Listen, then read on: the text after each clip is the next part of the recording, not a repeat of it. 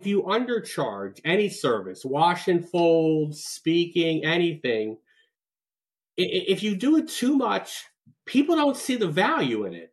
Because if you're a $500 speaker versus somebody doing it for $2,000 or versus 10,000, well, how good can you be if you're willing to do it for $500?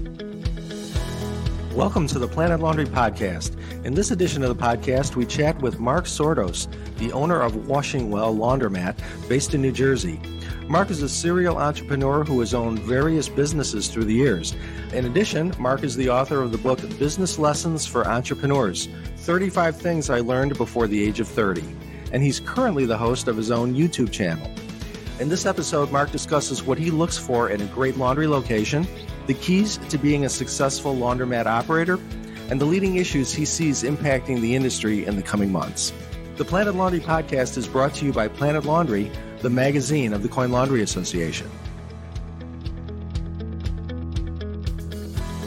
This is the Planet Laundry podcast. I'm your host and the editor of Planet Laundry magazine, Bob Neiman.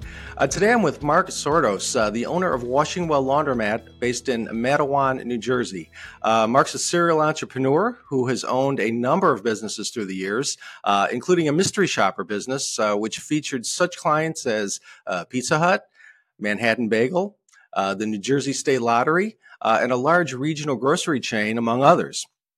In addition, Mark is the author of the book Business Lessons for Entrepreneurs, 35 Things I Learned Before the Age of 30, and he's currently the host of his own YouTube channel. Hey, Mark, thanks for being here today. Appreciate it. Well, thank you for having me. I appreciate it. Mm-hmm. Well, listen, I've got to ask right off the bat, if you could you share a couple of those business lessons that you learned before you turned 30? And do they still apply today? Well, I was trying to think, what applies to laundromats, and a lot of them do. And I think one of them is to be careful working with family. I do have two kids that are on the payroll. But what I learned was, a lot of people, especially in a small business like a laundromat, you might be inclined to hire your family.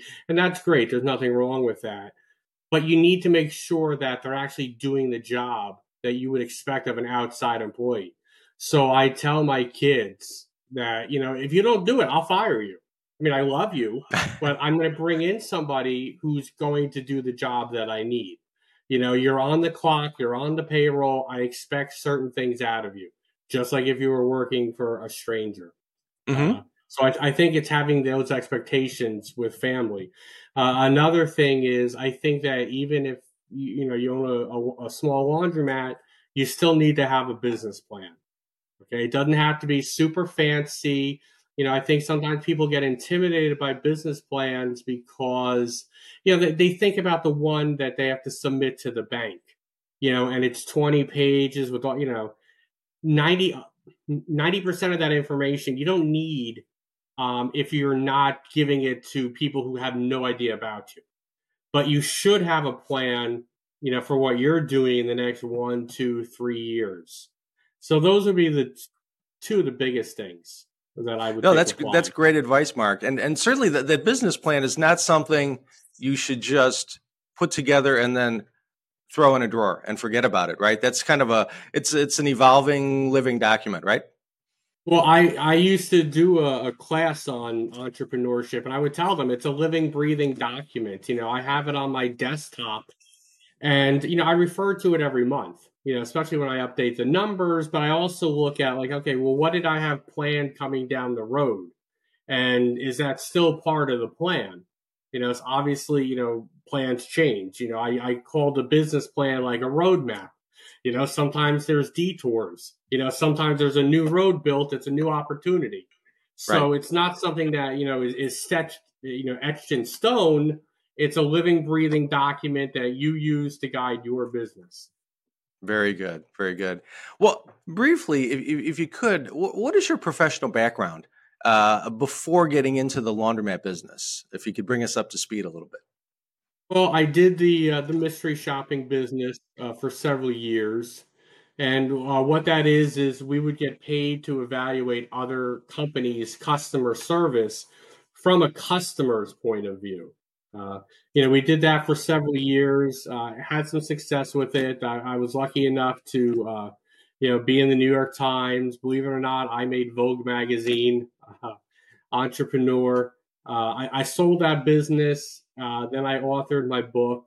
Uh, I did run into some health issues. So I would say there was probably like a 2 decade, in the wilderness as far as, working for other people. I would have fits and starts with trying to start my own business. Uh, so, last year I wound up buying the washing well, and it's been very good so far. Wonderful. Well, tell me, how did the mystery shopper experience help you now in your new laundromat profession in the business? How has there been any carryover? Well, I try to look at everything I do through the customer's lens. I think a lot of people, when they have a business, they look at it through their lens out. I don't really care if I have to do extra work or have a little extra expense. I want to know exactly what makes my location, whether it was a restaurant or anything, it happens to be a laundromat, but what makes it best for them? What makes it easiest for them? And try to build from that out. So it's always customer focused. Right, right. So, so the laundromat industry found its way into the picture for you last year, or Well, how? it had been on the radar for a while. Okay, At one point, I started doing my homework on laundromats, and just as a family, we weren't ready to do it yet. And so I kind of, put the information in a drawer. I forgot about it. I went to work for somebody else, and I thought, okay, you know what? I'm not going to own any more businesses. This job is decent. I'll ride it out as long as I can. Well, I ran into some health problems. I got hospitalized, and I was on leave for like 12 weeks. And I said, why am I giving so much to these people? They don't care about me. And, I said, I had two business ideas, before this that I had kind of shelved. And one of them, was the laundromat, which my wife was completely, in on. And I said, you know what? I'm going to take this time that I'm not at work and I'm just going to dive right into everything. Anything I can digest, videos or seminars, articles. I'm going to learn as much as I possibly can, about this industry, which right. is exactly what I did. hmm hmm what particularly attracted you to the laundry business? I think, it's something everybody needs. I mean, everybody needs maybe not a laundromat, but you need to wash your clothes. It's a good, stable business model. And a lot of times, and I don't want to call laundromats like not sexy, but I know to a lot of people, being like a tech entrepreneur and you're interviewed on CNBC, oh, that's cool.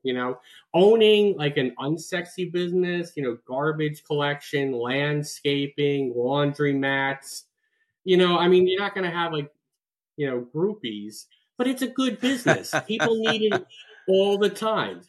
They need it, you got to collect the garbage every week, every summer, there's 10,000 landscapers out there, so it might hmm not be glamorous and land you on the cover of Forbes, but it's a good business that everyone needs. Right, right. So you made that decision to get into it. How did you eventually get involved in the industry, and who helped you along the way? I didn't really have any help along the way, but I did try to get as much information as I possibly could from any source that I could. The way that I found my location, I started like many people. You go online and you look for laundromats for sale.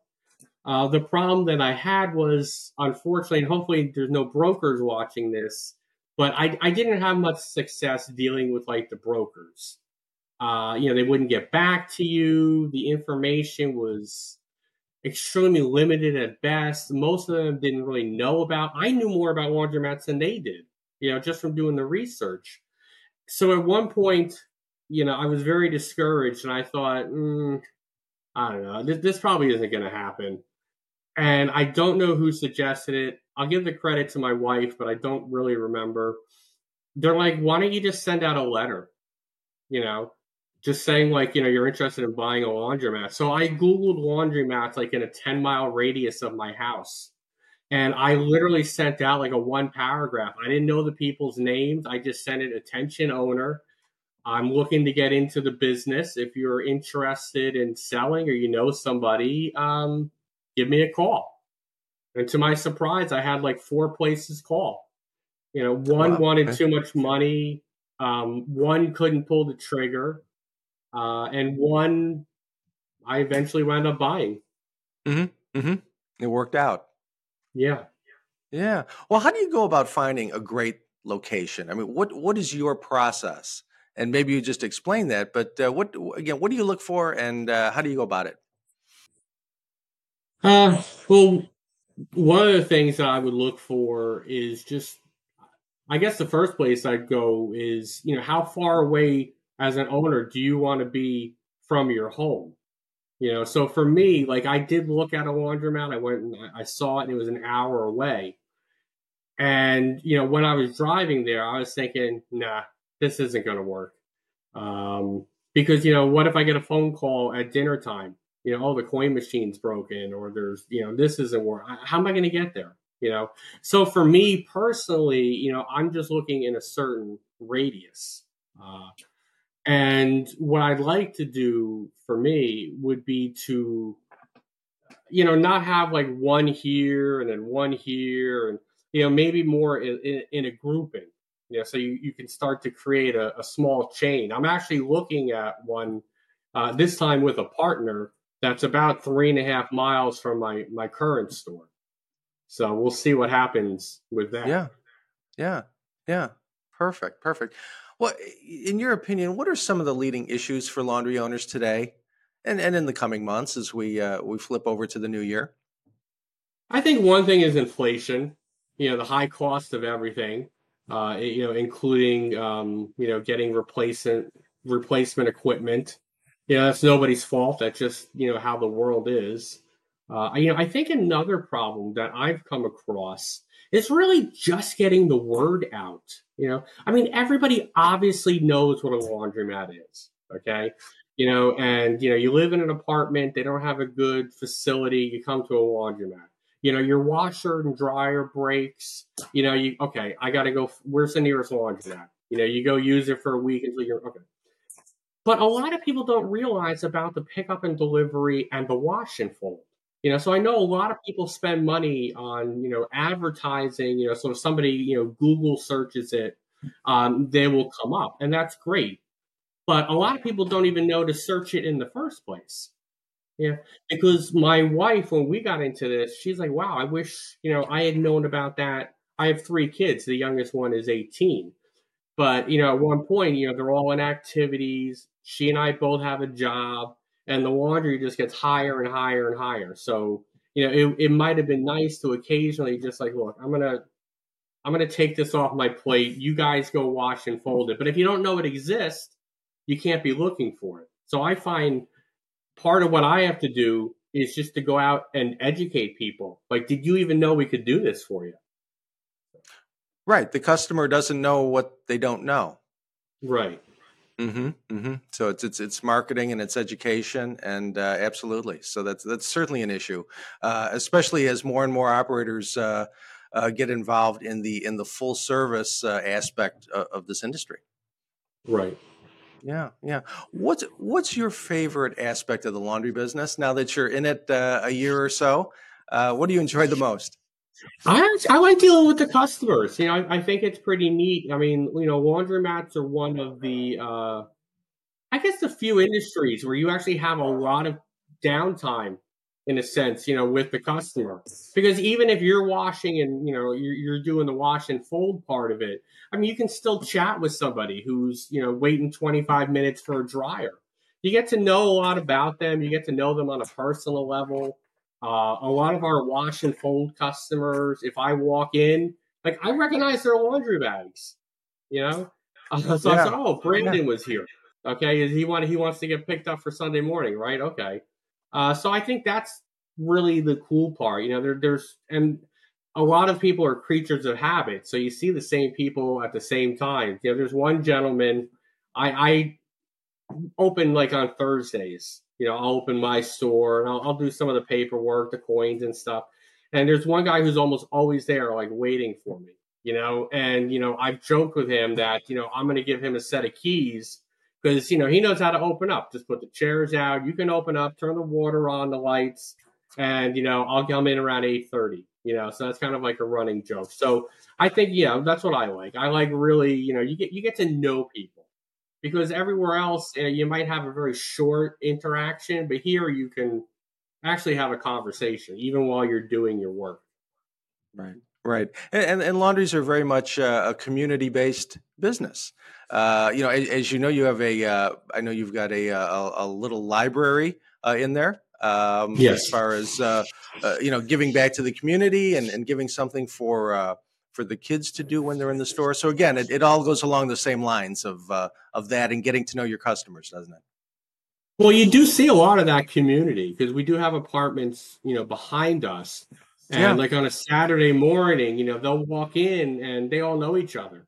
And I've always been amazed at like how many people like they recognize each other. They don't live in the apartments, but I don't know, everybody's obviously in town.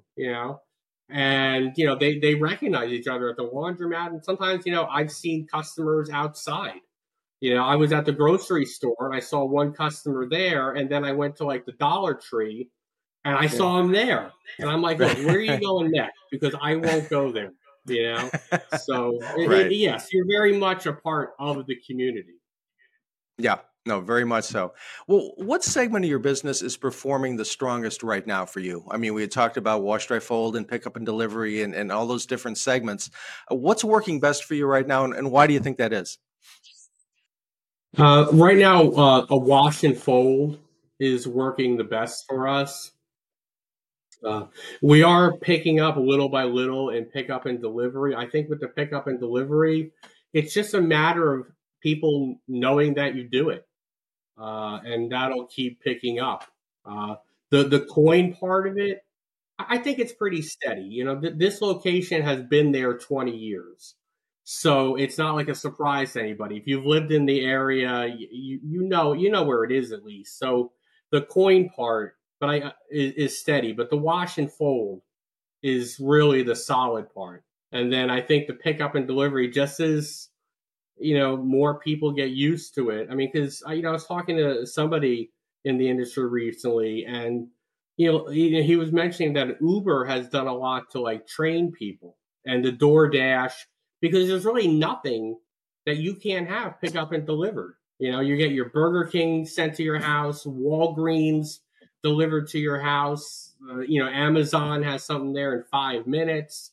So they've done a lot to help train people that if you want something picked up and delivered, it's possible. That we just have to get them to connect that to also do your laundry.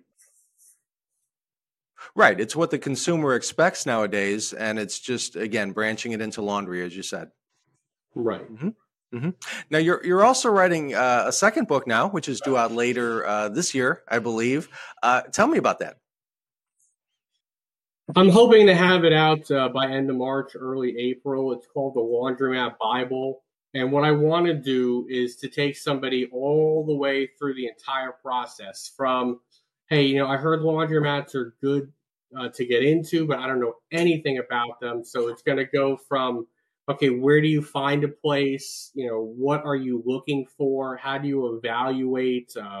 What is a good price to purchase a laundromat for? How do you find a laundromat, the lease, all those things. Then we're going to go into the very first day that you own it and turn the keys and what it's like.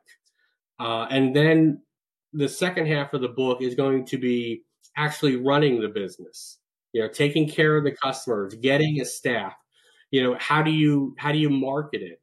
Besides just Facebook ads and that type of thing. So how do you market it? How do you do pickup and delivery? How do you do wash and fold?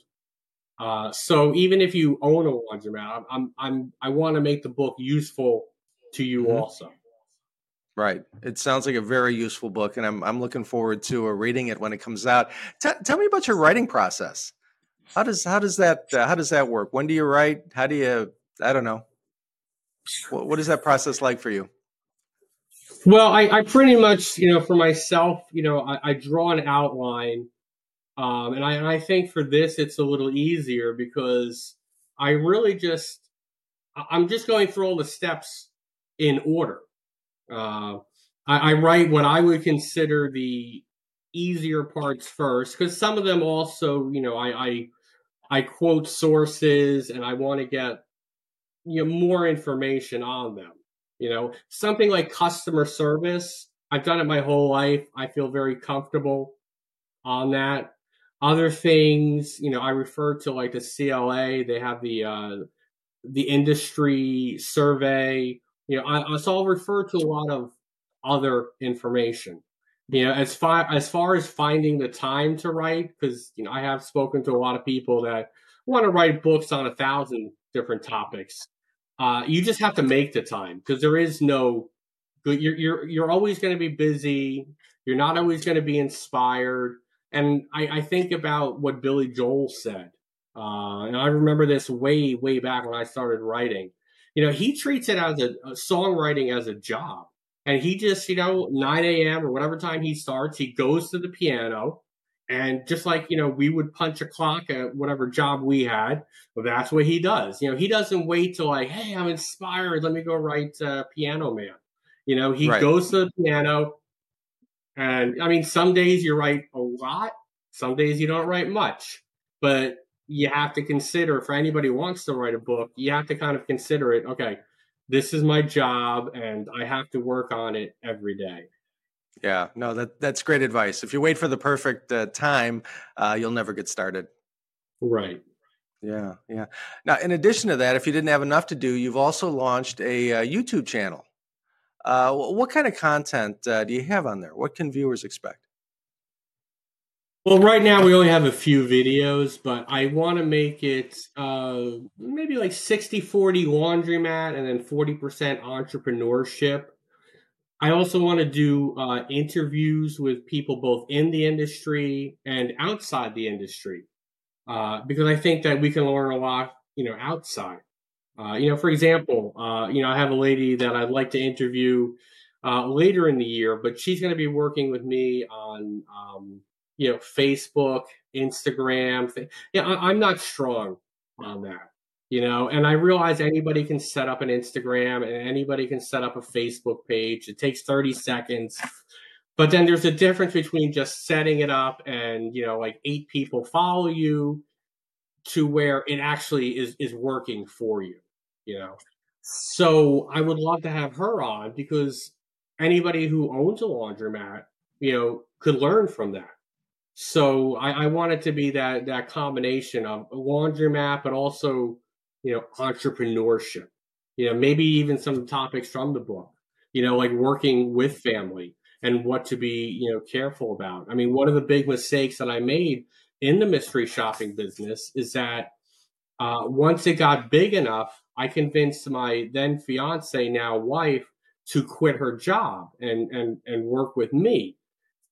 That was a big mistake because at the time we were both in our 20s.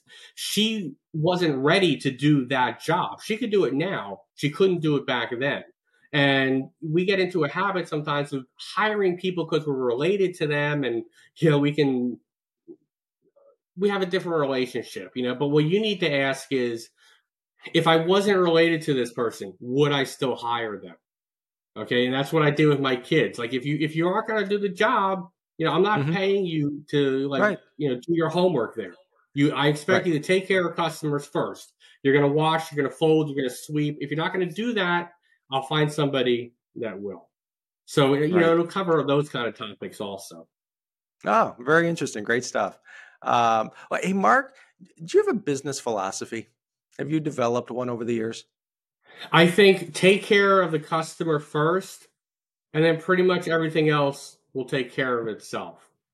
I've always been, very customer focused. And then and I know there's been books written about it, but then your customers are your biggest salespeople.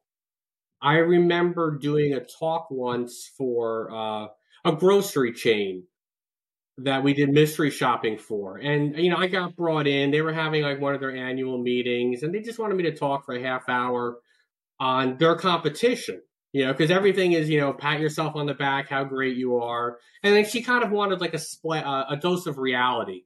Like, we don't live in a bubble. These other people are having these same meetings and things like that.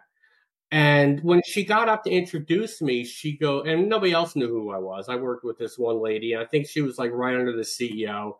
And she goes, when I get goosebumps when I read like his letter, like to me, because everything is we. It's not like, most consultants, like, you need to do this, you need to do that. I wrote, and I didn't even think about it, but I was like, we need to do better, so I mean, she got me several customers. I mean, she actually got me my largest customer ever. Mm-hmm. Mm-hmm. But again, it was taking care of the customer, and then the other things you can fix them. They'll fall into place. You're going to be okay if you take care of the people that are paying the bills. Perfect. Very good. Right. Well, hey, in your experience, when a small business fails, laundromat or otherwise, what are the most common reasons for that failure? I think one reason is that they're undercapitalized. Especially like if you want to go into laundromats and you're like, oh, okay, I'll fix this up, I'll fix this up, and then you realize, oh, you want to retool all this, it's going to cost you $125,000. Oh, I didn't think about that ahead of time. Yeah. Yeah. And I think for a lot of small businesses, it goes back to not having a plan. You want to get away from having, let's say, a boss so badly that you go out, you either start a business or you buy one, and then you didn't really think about the next steps. What is this going to be 2 years from now, 3 years from now? Like I have my business plan. Like I know like when I want to start, replacing equipment, how much of that equipment, when I want to increase prices again. I haven't set a price, based on the competition, but I know when I want to go back and reevaluate that. So Mm-hmm. I just think that they jump in. Hey, I own a business now. I don't have a boss. I don't have to listen to anybody. And it's Mm-hmm. like, okay, well, what's your plan though? Mm-hmm. Oh, I haven't really thought it out that well. Well, your competition is, so you better have one. Right. Right. Right. I think those are a couple of the biggest reasons for sure. Hey, personally, what's the biggest mistake you've ever made in your business life, and what did you maybe learn from it? I think probably the biggest mistake in my business life is undercharging. A lot of people, especially in the beginning, they don't charge what they're worth. I remember I got a speaking engagement with Volvo, their construction division in North Mm-hmm. Carolina. And I Yeah. was just so happy and amazed that anybody would let me speak to them. Uh, so I had a meeting with the CEO, and it was pretty much going to be a slam dunk. He just kind of wanted details. So I was thinking, hey, look, you know what? I'll take $500 for a day, you know? Right. That was like 20 something years ago, right? I'll take that. And Mm-hmm. then I was thinking, yeah, but you know what? This is Volvo. They can afford it. And I said, I'm going to charge them $1,000. And then I drove up to the building and I'm like, holy bleep, this is huge. Right. So I wound up charging them $2,000 and they didn't even blink, you Right. know? Right. And that's when I started to learn that it's like, first of all, if you undercharge any service, wash and fold, speaking, anything, if you do it too much, people don't see the value in it. Because if you're a $500 speaker versus somebody doing it for $2,000 or versus 10,000, well, how good can you be if you're willing to do it for $500? So they don't see the value. So I think like when I did the mystery shopping, again, I was like 24 years old when I'm pitching like CEOs and business people. I was just so happy that you would actually take a meeting with me. I couldn't believe it, right? I would give the service away. And it wasn't until later that I realized, I'm working 50% harder or whatever the number is to make the same amount of money than if I just charged what the going rate was. I mean, I'm giving you a bargain. I understand that sometimes people will, undercharge a little to get the ball rolling. But once the ball is rolling, you got to charge, what it's worth. Otherwise, you're just working harder for less money, and that's not why anybody goes into business. Right. Right. Yeah. No, I think that's certainly probably a universal mistake across all businesses. Right. Yeah. They can be, yes. Yeah. Yeah.